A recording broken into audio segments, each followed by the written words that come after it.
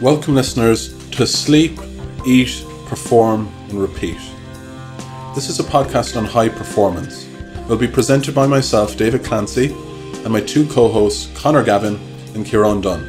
What we're striving to achieve here is figure out what makes high-performing individuals tick, why they do what they do, and why are they successful.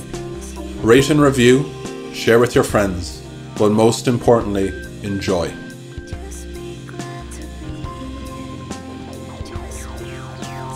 Welcome everyone to Sleep, Eat, Perform, Repeat, episode number 35. Today we spoke to Damien Hughes, Manchester-born change management catalyst, professor of organisational psychology and change, and best-selling author of books including The Barcelona Way, The Winning Mindset, What Sport Can Teach Us About Great Leadership, How to Think Like Sir Alex Ferguson, The Business of Winning and Managing Success, and Liquid Thinking. Damien sheds light on his very successful background in business, education, sporting elite environments, high-performance culture, and change management. We asked incisive questions and got incisive and constructive responses. This is a real gem for people in high-performance settings and one of our best episodes to date. If you'd like more information on this episode or other episodes of the podcast, look on social media or on our website, www.sleepeatperformrepeat.com. Please subscribe, share, rate and review, but most importantly, listen and enjoy.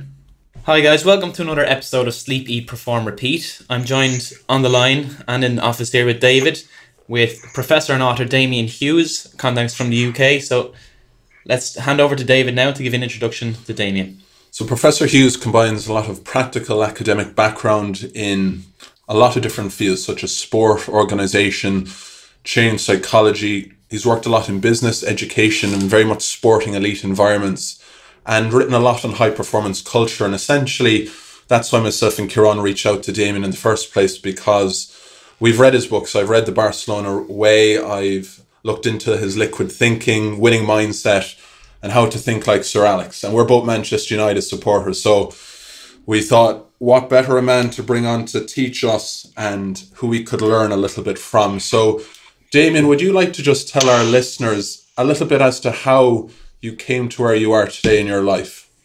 Yeah, of course. Well, first of all, thanks for inviting me on. It is a real honour. I know it's a great podcast and I enjoy listening to it. So to be invited on is a real privilege. Thank you. In terms of my background, I'm from Manchester and I grew up in a boxing gym, essentially. So my dad was a boxing coach. So in the north of Manchester, he set up a boxing club back in the 1960s. So I grew up, that was my playground all the way through my childhood and then adolescence. So he was working with guys that went right the way through from kids stepping in off the street to then ending up becoming some guys Olympic, British and world boxing champions. So I was around that kind of environment from a really young age.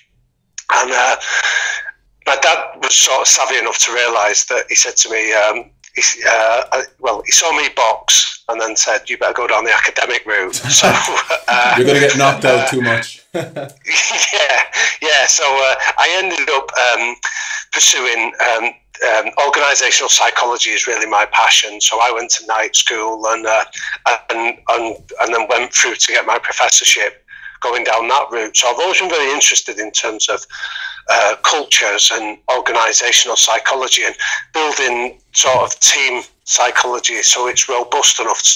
So that was really my interest then. I went into the corporate world for a few years because I thought I was obliged to get a real job. And I did that for a few years and sort of took some of those same principles within industry. And then about 15 years ago, I wrote my first book, the one that you referenced there, David, Liquid Thinking. Yeah. And the idea behind it was just to take some really simple principles around change management and share them in what I hoped was an accessible way for people that wouldn't necessarily want to pick up a book and read about that topic, but hopefully just try and get into it. So I interviewed people like Richard Branson, I went and interviewed Muhammad Ali out in Atlanta, people like that, and just spoke to them very much around the psychology of how they'd done what they'd done. yeah, I've just sort of pursued that line since. So I've been lucky enough to work with some great coaches in the years since, and support some teams to just try and share some of the insights of what goes on in both elite sport and elite business with people that might want to adopt those principles in their own situation. So I've obviously read on the back of the Barcelona Way that James Kerr, the author of Legacy, another book I really like and pretty fond of. Yeah.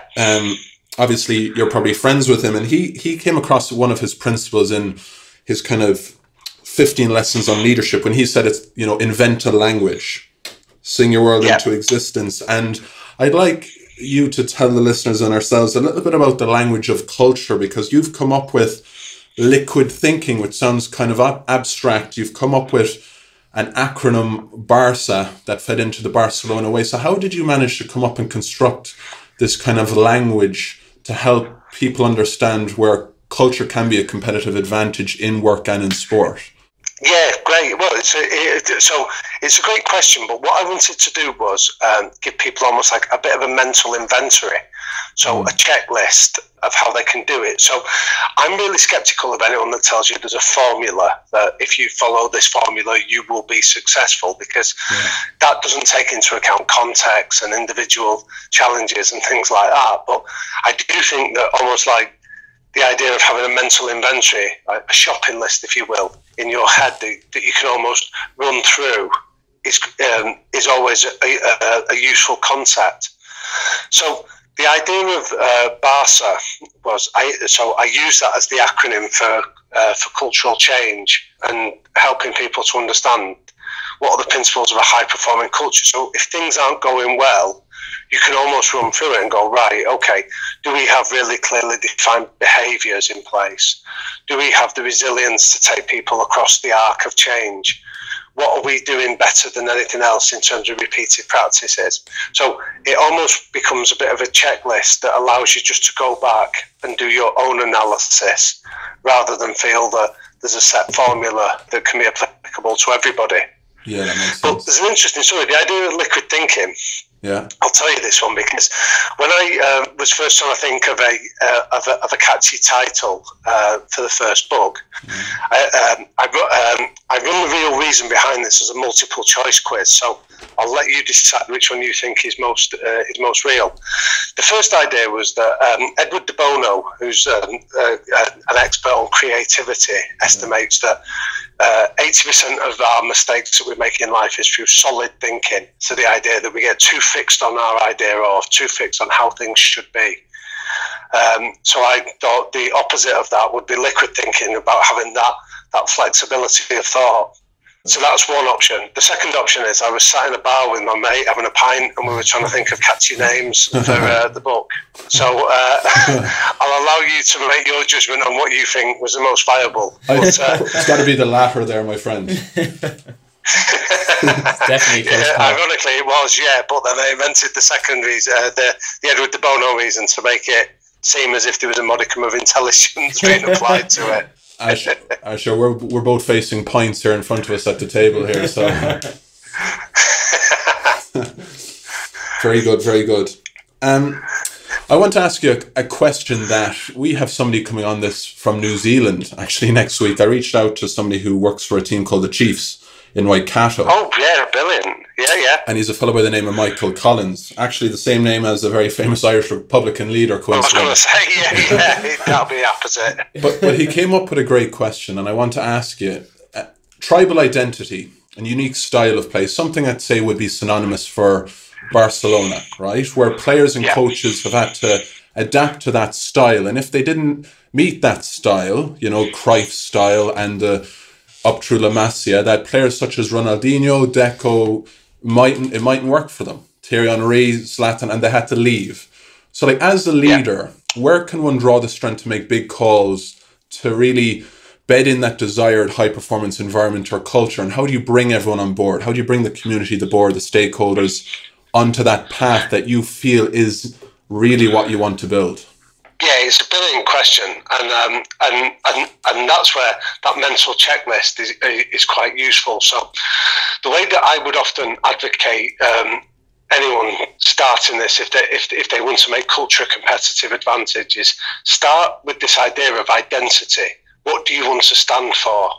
So some of that is around the sense of purpose, but then some of it is about what does that look like? And then the third question is how do you get there? And it's that bit about how do you get there that is really defines culture. So a nice way that I'd advocate anyone doing this is, I use the phrase success leaves clues. So don't try to create something in a vacuum where you say, oh, we would like to do that. Go and look for concrete evidence of when you've been successful, what does success look like? So how do you define it? So when, and then break it down into tangible behaviours, because that way it becomes something that my definition of a great team is that the difference between your best day and your worst day is narrower than everybody else's. Yeah. So when things don't go right, you can fix it a lot quicker because you understand what you're like when you're at your best. And the easiest way of identifying that is through those behaviours. So what Barcelona did in their case was, when things started to drift for them away from what they felt the talent could offer, they did an analysis that was similar to Success Leaves Clues and said, when we've been good, why are we good? And what they found was there was 3 behaviours that underpinned pretty much everything that they did. So the first one was this idea of humility. So they said it's not about people swaggering in and showing off their bling or their wealth or their status or prestige. It's about, because if you feel the need to do that, there's a good chance you lack humility. If you lack humility, you lack the ability to listen. If you can't listen, you can't learn. If you can't learn, you can't improve. So it's almost like you're coasting on what we already know you can do. The second behaviour that they identified was hard work. They said, so when they'd been successful, they had people that weren't just coming in and training, they were staying behind, they were doing extras, they were looking to improve in a variety of different ways. So hard work was endemic. And then the third one was that if there is ever a clash between what might be right for you as an individual, but what might be right for the team, choose the team option pretty much every time. So a great example they had that illustrated that was that they had Keita, the Malian midfielder. Yeah. When they got to the 2009 final against Manchester United, they had an injury crisis at the back, and Guardiola told Keita that he was going to be playing, but told him that he would play as a fullback. And Keita went to Guardiola and said, don't pick me. There's better options than me at fullback, and you picking me there might damage the team. Now, he went and did that knowing that if he didn't agree to play in that position, he wouldn't play at all in the Champions League final. But Guardiola often cites that as almost like the gold-plated standard of putting the team first. Yeah. And that selflessness. So what you find is that in any high-performing team, these behaviours are really transparent. So you're telling people very clearly, this is what you're expected to behave like. And then what you're also doing is then applying those standards consistently. So when we talk about players that don't fit in, if you are omitting players, if you're getting rid of players based on those behaviours, there's almost like a natural justice. People will accept that as a decision. So there was a great quote that when I was doing the research that Txiki Begiristain, who was the director of football at Barcelona, he now does the same role at Manchester City, gave me, where he said, your talent will get you as far as the dressing room door. Your behaviours determine if we will keep you there. So his point was that talent is almost just a prerequisite. You've got to be good that we would consider allowing you in, but that's not enough. It's how you conduct yourself in alignment with that talent that will determine whether the culture is a healthy one or not. That's excellent. Brilliant. There's just 2 points questions that I'd like to ask based on that. And the first one is, obviously in elite sport and the higher you go, a lot of the time it's a very fickle industry and things like that. So it's easier to get rid of these elements or these cogs in the wheels that aren't really, honing in on the culture and things. But in business sense, that's very difficult. So what advice would you give to a business manager who's facing into a cultural shift or change management and doesn't necessarily have the power to wield the axe for certain people who aren't getting involved in it? What sort of strategies would you ask them to employ? I think that's a really brilliant question, Kieran, because I think that is highlight, because what you're highlighting there is a big flaw when people try and use the sports metaphor within business, because I often think that metaphor falls down on two things. The first one is you can get rid of people a lot easier within a sporting environment than what business allows. You know, employment law, quite rightly, doesn't allow that. The second factor as well is that bullying behaviours can go on in a sporting environment that are excused as being part of the game. So if you've got a problem with somebody, you've got the opportunity to physically smash them in training and legitimise it and go, oh, you know, it was just a bad tackle. Yeah. That, again, quite rightly, wouldn't happen in an office. Yeah. So those two differences mean that a lot of sports metaphors, when they're used for business, I think often fail to understand that. I think the bit that is most interesting, though, is and I often say this when I work with businesses, that if you're talking about people that happen to work in sport, there is some common ground there, because we're talking about just the people element of it. Yeah. So in answer to the question of, like you say, this idea of getting rid of people from a sports team and just moving them on, I think the equivalent of it is that it's not about physically moving people on, but it's about how you give them your time and attention. Yeah. So to use another example, you imagine an organisation that has the challenge that it can't just get rid of people, say somewhere like the prison service. Yeah. So if you've got a dysfunctional prisoner that's causing a whole heap of different trouble within the main population, what's the ultimate deterrent that they use with a dysfunctional prisoner? The answer is they put them into solitary confinement. So what they do is they take them out of that main population and say, you carry on behaving in the way you want to, but you're not going to have the oxygen of an audience to fuel that behaviour. And then what that does is it presents the dysfunctional prisoner with a choice. You either assimilate your behaviours to fit back into the group, or you remain in that isolated state, which is almost like a psychological death for them. So they're presented with a choice. So what I would say for anyone listening from a business point of view is that don't always respond to your cynics in the organisation. So if you've got people that are being dysfunctional and things like that, deal with them with the processes that you have in place to deal with dysfunctional people. But don't keep dancing to their tune. Don't keep responding to their complaints. Don't keep running every time that they have something cynical to offer, because you're giving them the oxygen and publicity. Focus on the people that are demonstrating the behaviours, the people that are buying into it. You know, reward them, recognise them, give them the opportunities, rather than allow your cynics to set the tone for how you respond. Excellent. And Damon, I just want to build on that a little bit. Oftentimes when we talk about high-performing teams, so let's reference the All Blacks or the Crusaders or somebody like that, or Leinster Rugby, who are obviously at the pinnacle of their game, but yet are always finding ways to challenge and bring about collisions in their environment so that they keep on getting better and they keep evolving even when they're at the top. Like how important, in your opinion, is diversity of thought in those teams, or like can it be a complicating factor? You know, if 3 or 4 people come in and say, this is how we can raise the bar further. No, this is how we can raise the bar further. You know, can that complicate things? Yeah. No, I think that goes back to that point we spoke about earlier, David, around humility.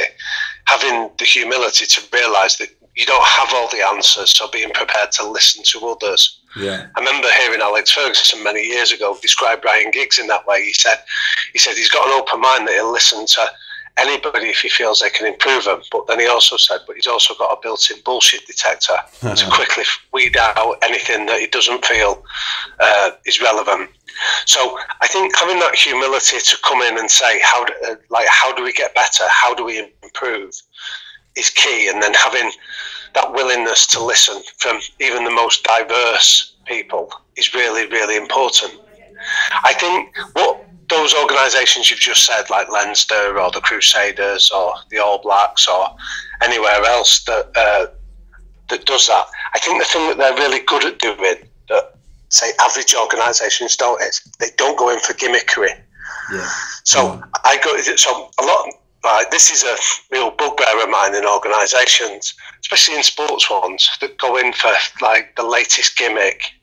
And you go, if it's just, so I'll give you an example that after James' book, the Legacy book, I meet lots of coaches that go, oh yeah, we sweep the sheds. And you go, okay, why is that? And they go, well, we read that New Zealand sweep the sheds after a game. And you go, yeah, I know why New Zealand sweep the sheds. I'm asking, why do you do it? Because if you're telling me you do it just because New Zealand do, that's not a cultural model. That's just a gimmick. You're just copying what somebody else has done. Now, New Zealand do it because it breeds humility. It's this idea of not getting yourself carried away. So I understand why it's relevant in their world. But if you're only telling me you do it because you've seen somebody else do, that's a gimmick. And that means that the first thing that you'll dispense of when things don't go well is that gimmick. So I always think that any new ideas that come into an organisation to improve it have to be clearly aligned with the purpose of the organisation. You have to be able to explain it and explain why it's better than what you're doing today. And so it's a brilliant point that you make around having that diverse range of thinking is really important, but then it's equally important to be critical in the way of understanding what does this offer us rather than just doing it because it's new and therefore it's different. I'd like to just one last thing, then we'll go back to Kieran. I'd like to share a little story. I attended a conference yesterday called Curiosity Conference, of all things. Oh, wow. It was very interesting in Dublin. And there was a woman called Elena Benari from Winnipeg. And she gave a presentation and she started it with saying, NASA are trying to hire, it's not a joke, are trying to hire complex decision makers and complex problem solvers and people that are really astute with communication and humble team builders, okay? And she said, but NASA find it hard to find these sort of people. They're finding it difficult because people that have those skills are kindergartners, 2-year-olds, 3-year-olds that play with toys. And oftentimes you're finding it hard to find those people later in life who are good at solving problems because they've forgotten how to play with toys and build things and solve problems. So she came up with this what I thought was a gimmick, but I thought it was brilliant. And it was a toy called an empathy toy, right? And you should have a look at it. I've sent it to a couple of people today. And what she did was, she's saying it's all about how, for her, the most important thing for culture and bringing about that sort of change is having everyone understand empathy. So she had 2 people go up in front of 200 people and they were blindfolded. And this toy was, one person had the toy in a certain arrangement and then had to communicate blindfolded to the second person, also blindfolded, how to construct the toy in the same way. And it was so interesting because it was all about how you communicate, how you actively listen, how they were trying to keep it cool and not get pissed off and like throw the toy out, the toy across the stage. And I thought it was brilliant. And it's really, she said, catching fire in the States. I was just wondering, it's not something you hear about when you talk about culture, empathy. I'd never really thought about it a whole lot, but coming in yesterday, it was I wanted to talk to you about it. Yeah, well, I did a book a few years ago called The Winning Mindset. Yeah. And I went and interviewed a whole heap of different coaches. And one of the guys I went to interview was a man called Manny Stewart, who was like Thomas Hearns' coach. He then coached Lennox Lewis when he was the heavyweight champion of the world. And I went to his gym in Detroit. It's a famous gym called the Kronk Gym. Yeah. And I'll be honest, I was pretty nervous as I approached it because it was downtown Detroit. It wasn't in the best of areas. And the whole experience was just a little bit intimidating. But when I got there, I met Manny Stewart and he went, Damien, he said, how are you doing? So I said, no, it's great to be here, Manny. I thought he was being polite, so I gave him a polite answer. I said, it's a real pleasure to be here. He said, that's really kind. He said, now do you mind telling me the truth? He said, how do you really feel? And the next thing was, I found myself babbling away, telling him how nervous I was and how I didn't want to waste his time, and I knew he was busy, and I was conscious that I was imposing on him and things like that. And as I was babbling, he said to me, thanks for being honest with me. He said, me and you are going to do some really good work together. He said, you come with me. And when I got to know him a bit better, I said to him, I said, what did you do that first morning we met? He said, what do you mean? I said, well, why did you ask me the second question? And he said, I always ask the second question. He said, the second question is when you actually start doing your work with somebody. And I said, this is an intriguing answer. I said, what do you mean by that? He said, let me describe what I saw when you walked up those stairs that first morning we met. He said, you're a white English guy coming into an all-black neighbourhood. He said, you looked a little bit nervous. He said, I must say. He said, so my first question, how do you really feel? Or when I asked you, how do you feel? The first answer that you gave me about how excited you were to be here leads me to one of two conclusions. He said, I concluded that you're either a liar or you're a sociopath. He said, so my second question moves the conversation on a bit quicker. So when I said, how do you really feel? He said, the answer that you gave me then told me that you were telling lies. He said, but I also made the conclusion that you were telling lies to be polite. So he said, so I figured we can work together because you're probably a decent enough bloke. Now his point was, he said, I ask every child that comes into my world that same question, the second question. He said, because I make the assumption that if you're a child coming in here, you feel a little bit nervous, you may be being bullied at school, you may feel a bit intimidated, overawed, or a little bit frightened. Now, he had this great line. He said, I believe I've got millions of dollars of advice to pass on to you, but I can't pass it on if those feelings are clouding your judgment. Now, he summed up his approach, and it sounds like this. So this lady from Winnipeg you were describing yesterday, but he describes it, summed up his approach as, I work on the basis that if we're going to work together, we need to contain, then explain. So it's not the idea of going straight into the coaching session. It's about creating an environment where you feel cared for, you feel that you belong, you feel that I'm interested in you, that I'm invested in your success. And all those points that you're describing about empathy and just emotional intelligence. And once you're convinced that you're safe within that environment, in other words, contained, then you can start to coach, then you can start to improve and get better. And this has been a huge learning for me over the years, that it often gets dismissed as like soft skills, or people assuming, oh, is that doing group hugs, or is that just doing high fives? And the reality is it's about creating an environment of emotional intelligence and treating people with respect and courtesy and decency and things like that is such an important characteristic within then going to create high performing cultures. Brilliant. Very good. Just going back to what you mentioned before and about the sweep the sheds, I think that's been wide ranging and actually much more far reaching than people understand. I've seen it in sport. I think David has seen it as well.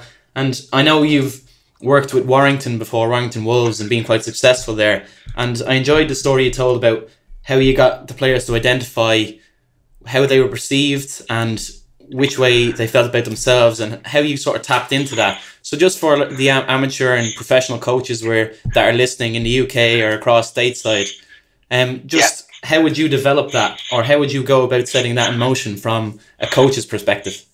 I do this with some of the teams that I've been lucky enough to work with. And the example you mentioned in rugby league was just one of the examples where what we did with the players was we got them to imagine their opposition coach doing a team talk about them. So we said, what are they saying about you in the days leading up to the game?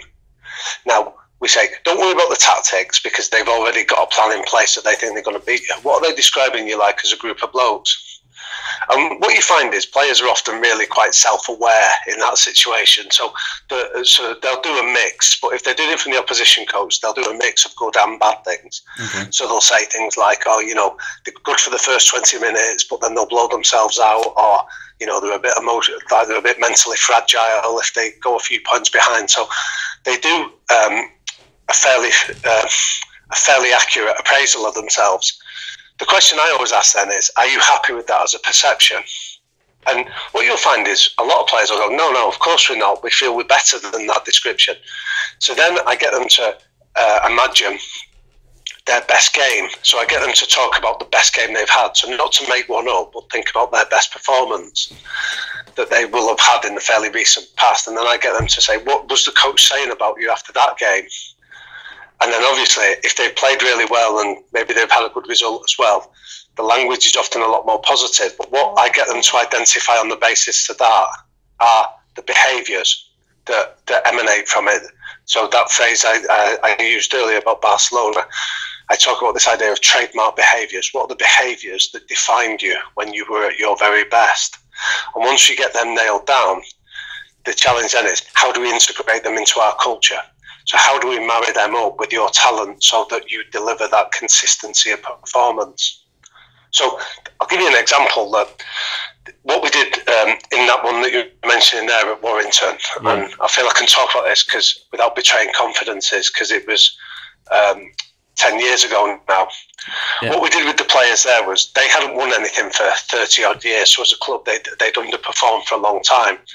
So we got them to identify. So we did that exercise I just described, and we got 3 behaviours that we identified as, in terms of it was things like resilient, sensible, hard work, and sticking together. So once we got them as behaviours, we got players to do an individual appraisal of themselves, to rate themselves out of 10 for those criteria. Yeah. Now that's a really good example, because you'll find those that are low on confidence will score themselves down, and then you'll find those that are a little bit deluded will give themselves ridiculous marks, which was exactly what we got. And then what we did was we got the players to score each other to do an assessment of themselves out of 10. That was brilliant, because because in that situation there was a couple of guys that were pretty toxic to the culture in terms of some of the practices that they'd been doing, but unfortunately they were also some of the better players. So players maybe felt a bit reluctant to give them face-to-face feedback, but when they knew there was a safe method of doing it, they were prepared to be really honest. So there was one example of one guy that rated himself as 9 out of 10. But his average score from his teammates was 3. Yeah. So then it became incumbent on me and not only did they give him a score, they gave some really specific examples of his behaviour, of why they'd rated him down. And then what that presents the question to with that particular athlete is, you have a choice. You either choose to adapt your behaviour to assimilate yourself back into the group, or you find yourself becoming increasingly isolated. So you have a choice there of how you choose to respond. The second thing that really comes out of that as an exercise, though, that can be really valuable is you find out. So one of the phases that I talk about when, in terms of driving for a high performance culture, is this phrase of you need cultural architects. You need people within that dressing room that really identify with what you're trying to do and that will hold others to account for it. And now, cultural architects emerge via one of 2 criteria, social or technical. So they're either the best players or they're charismatic characters that people listen to. Mm-hmm. So when you do this scoring system, you almost find out who are the ones that the rest of the dressing room respects more than anyone else. And then you can go and work with those. Traditionally, in any dressing room, you'll get about 4 or 5 guys that will emerge as these architects. And they're the ones that, if you want to accelerate the process, go and invest your time with them very quickly, because they were the ones that... So Clive Woodward used to make that phrase that the culture is what happens when you're not in the room as the leader. So your cultural architects are the ones that are in the room when you're not, and they're the ones that will hold people to account. So I've done that, and I tend to use that as a methodology when I work with teams, just because it allows us to speed up the process. And you also get like a mandate for your cultural architects to go and actually start holding people to account. Yeah, because I think one thing that happens a lot in sport is people try and learn off the best cultures, and they implement things like I liked what Warrington did about not going onto the pitch in the second half until they're grouped together, and that was actually not just because it was creating an image, but it was deep seated in the fact that they had a value that they never left anyone behind. And I think a lot of the time... Yeah, exactly. Yeah, I think exactly. And I think that's a really good point, Kieran, and I'm sorry to interrupt you, but that goes back to the idea of it wasn't a gimmick. So one of our trademark behaviours was we stick together. So the players, so we said, how can we symbolise that in our behaviours? And they came up with the idea that exactly like you say, that we walk onto the field as a pack. At half time, we don't all run off individually. We run to the halfway line and we run off the field together as a group.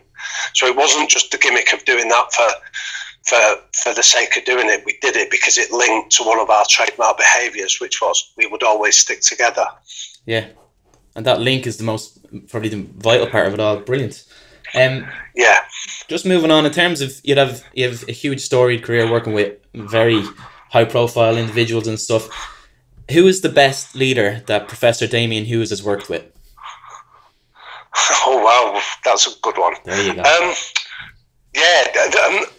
I'm going to be biased here, but I'll explain some context behind it. So I'm going to talk about my dad. So my dad, as I said to you in the introduction, was a boxing coach. Yeah. So he set up the boxing gym in the north of Manchester. Now, to give you some context of it, it was classed as Europe's third poorest district. It still is, so it still has a lot of social deprivation and issues associated with that. But he came from that area. But what he was keen to do was that he went and sort of put himself through a scholarship of going working with elite trainers. So people like Angelo Dundee, people like Manny Stewart I mentioned earlier, people like that. He went and did his apprenticeship with them and became sort of friends and peers with them over the years. And then he took a lot of that principles and he brought it back to English boxing. So he was a really strong advocate that boxing was about the art of not getting hit. So it was about defence, and it was about teaching his fighters about that art of defence. So he went and did that, and then, like I say, he had quite notable success over the years with a lot of different fighters. I suppose part of the reason I mention it is because obviously I'm biased that I got a first-hand glimpse of it, but it was the environment and the decency and the humility that he adopted to it. So everybody got treated like a superstar, regardless of their ability. So everybody was treated the same, and it was about teaching people about respect and about treating people with honesty and being inherently decent was the essence of all the work that he did. So my dad's quite poorly now with dementia, but last year Manchester Council named a road after him in the area that he grew up in tribute to the work that he'd done. And we had a few hundred people turn up, people that had just heard about it, that had almost come under his wing over the 40 years that he'd done it, people that had never gone on to do anything in the sport but felt like the lessons and the influence that he'd brought to bear on them had served them well in different parts of their life, regardless whether it was about just being a good dad or just going on and developing a career in other ways. That's fantastic. So I suppose measuring it in terms of the impact on other people's lives, so not just about sporting achievements but the wider context, I'll be biased and I'll throw my dad in the mix if that's all right. That's brilliant. That's the best answer you probably could have asked for. It's brilliant. Yeah, thank you. And I think it's only fitting now that we come on with some of our kind of questions we tend to ask a lot of our guests on this, Damien. But I'd like to start with, because you've opened up there and you've showed, a little bit of trust and, like what Daniel Coyle talked about, vulnerability, we've touched on emotional intelligence and all those sort of things. I'm going to take one of the questions that he had in his book. And if a crystal ball could tell you a truth about yourself or your life or your future, what would you want to know from that crystal ball? Wow, that's a brilliant question. I think it'd be something around the idea of the difference that you can make. So give you an example about writing a book is a bit of a strange experience because you live with it for a number of years and you become increasingly fond of it. But then it's like sending a child out into the world, but you never hear about what happens with it after that. So sometimes I love hearing, not from sort of a big-headed or a vain perspective, but I love hearing people come back and say, you know what, I read this idea in the book and this is how I've done, or like this is how I've implemented it and this was the result of it. So I suppose sometimes that can feel really heartening, but also encouraging to carry on sort of doing this role of investigating some of these ideas and trying to share them widely. So I suppose it'd be that idea of understanding that ripple effect of how some of those ideas have been implemented to help other people. That'd be a really satisfying thing to find out. Well, you've obviously made an impact on the two of us here because we wanted to get you on board because obviously what you've written drew and piqued our interest. So. Yeah, well, thank you. And like I say, I am genuinely humbled that you've shared that and that you've invited me on as well. So thank you. So if you could give us both here in Dublin and our family members a life lesson from stuff that you've learned, be it from personal or professional, what kind of life lesson would you give the two of us to adopt from today? Yeah, really simple, 2 words, just be kind. Oh, that was 3 words, the just bit, but be kind is something that I've learned in so many different environments, about just be kind to both yourself, first of all, that often we can be our worst critic and we can give ourselves a bit of a kick in often when we're trying our best, but we focus on what we can't do, what we're not good at, what we're not skilled at, and things like that. But then equally, just being kind to other people goes right to that heart of emotional intelligence. That means that once people feel that they're being treated with kindness and understanding, and they're psychologically safe, they can give you the best of what they're able to do.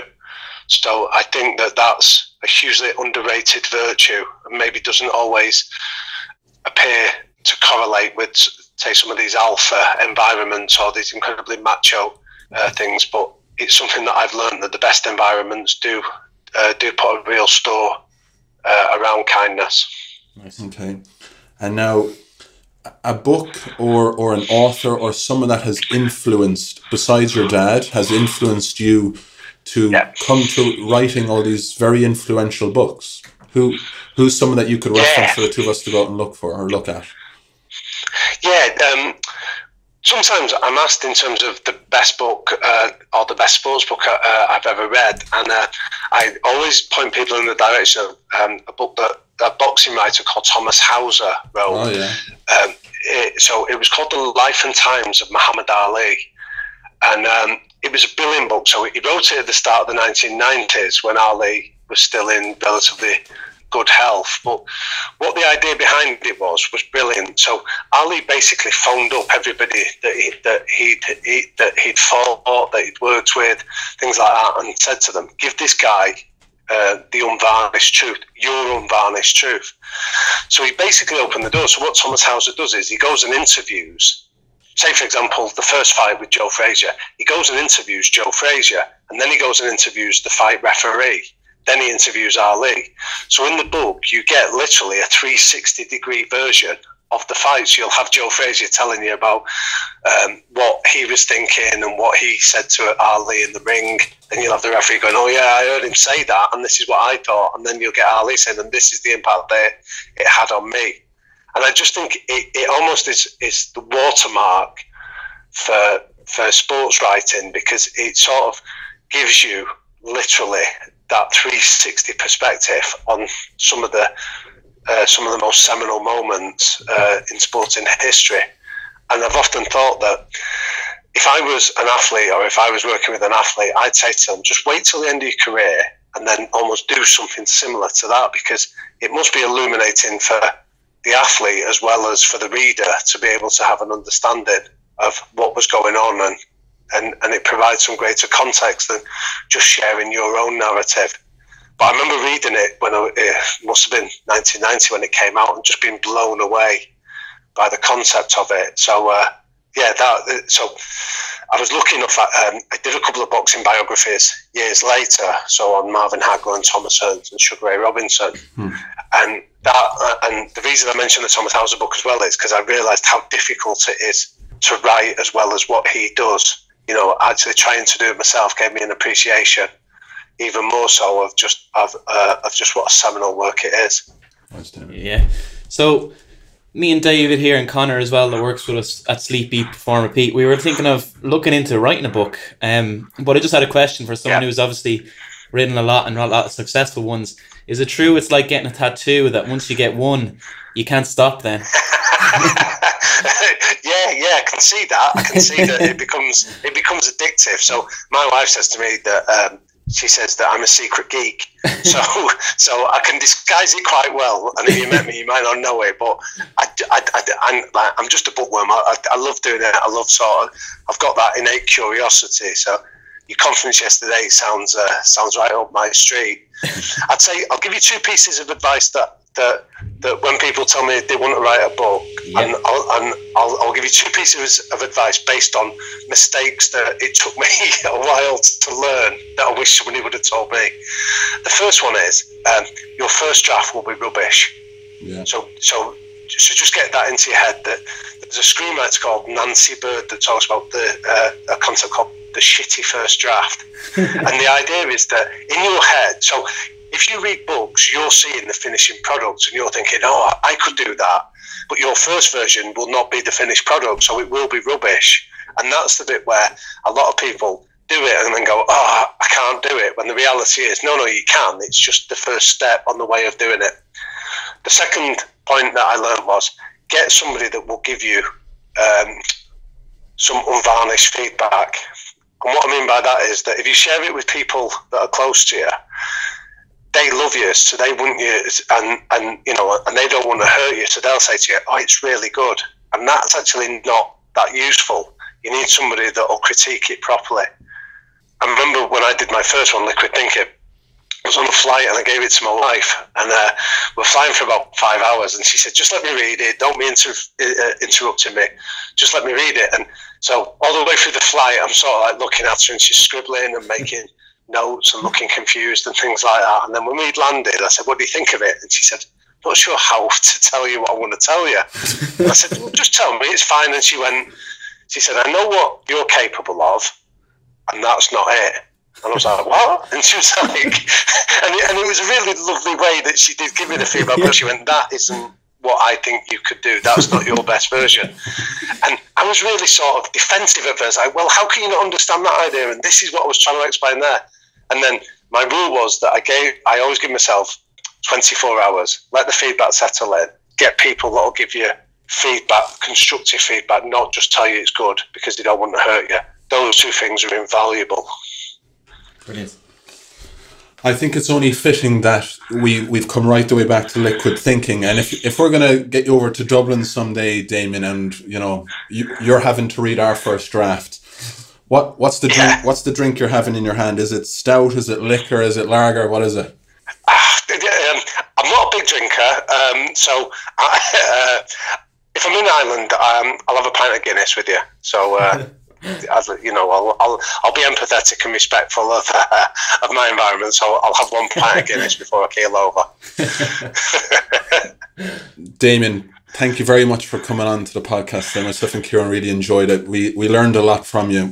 We look up to you. We think your books are fantastic, and we're wishing you all the best going forward, and hope we meet either in Manchester or here in Dublin.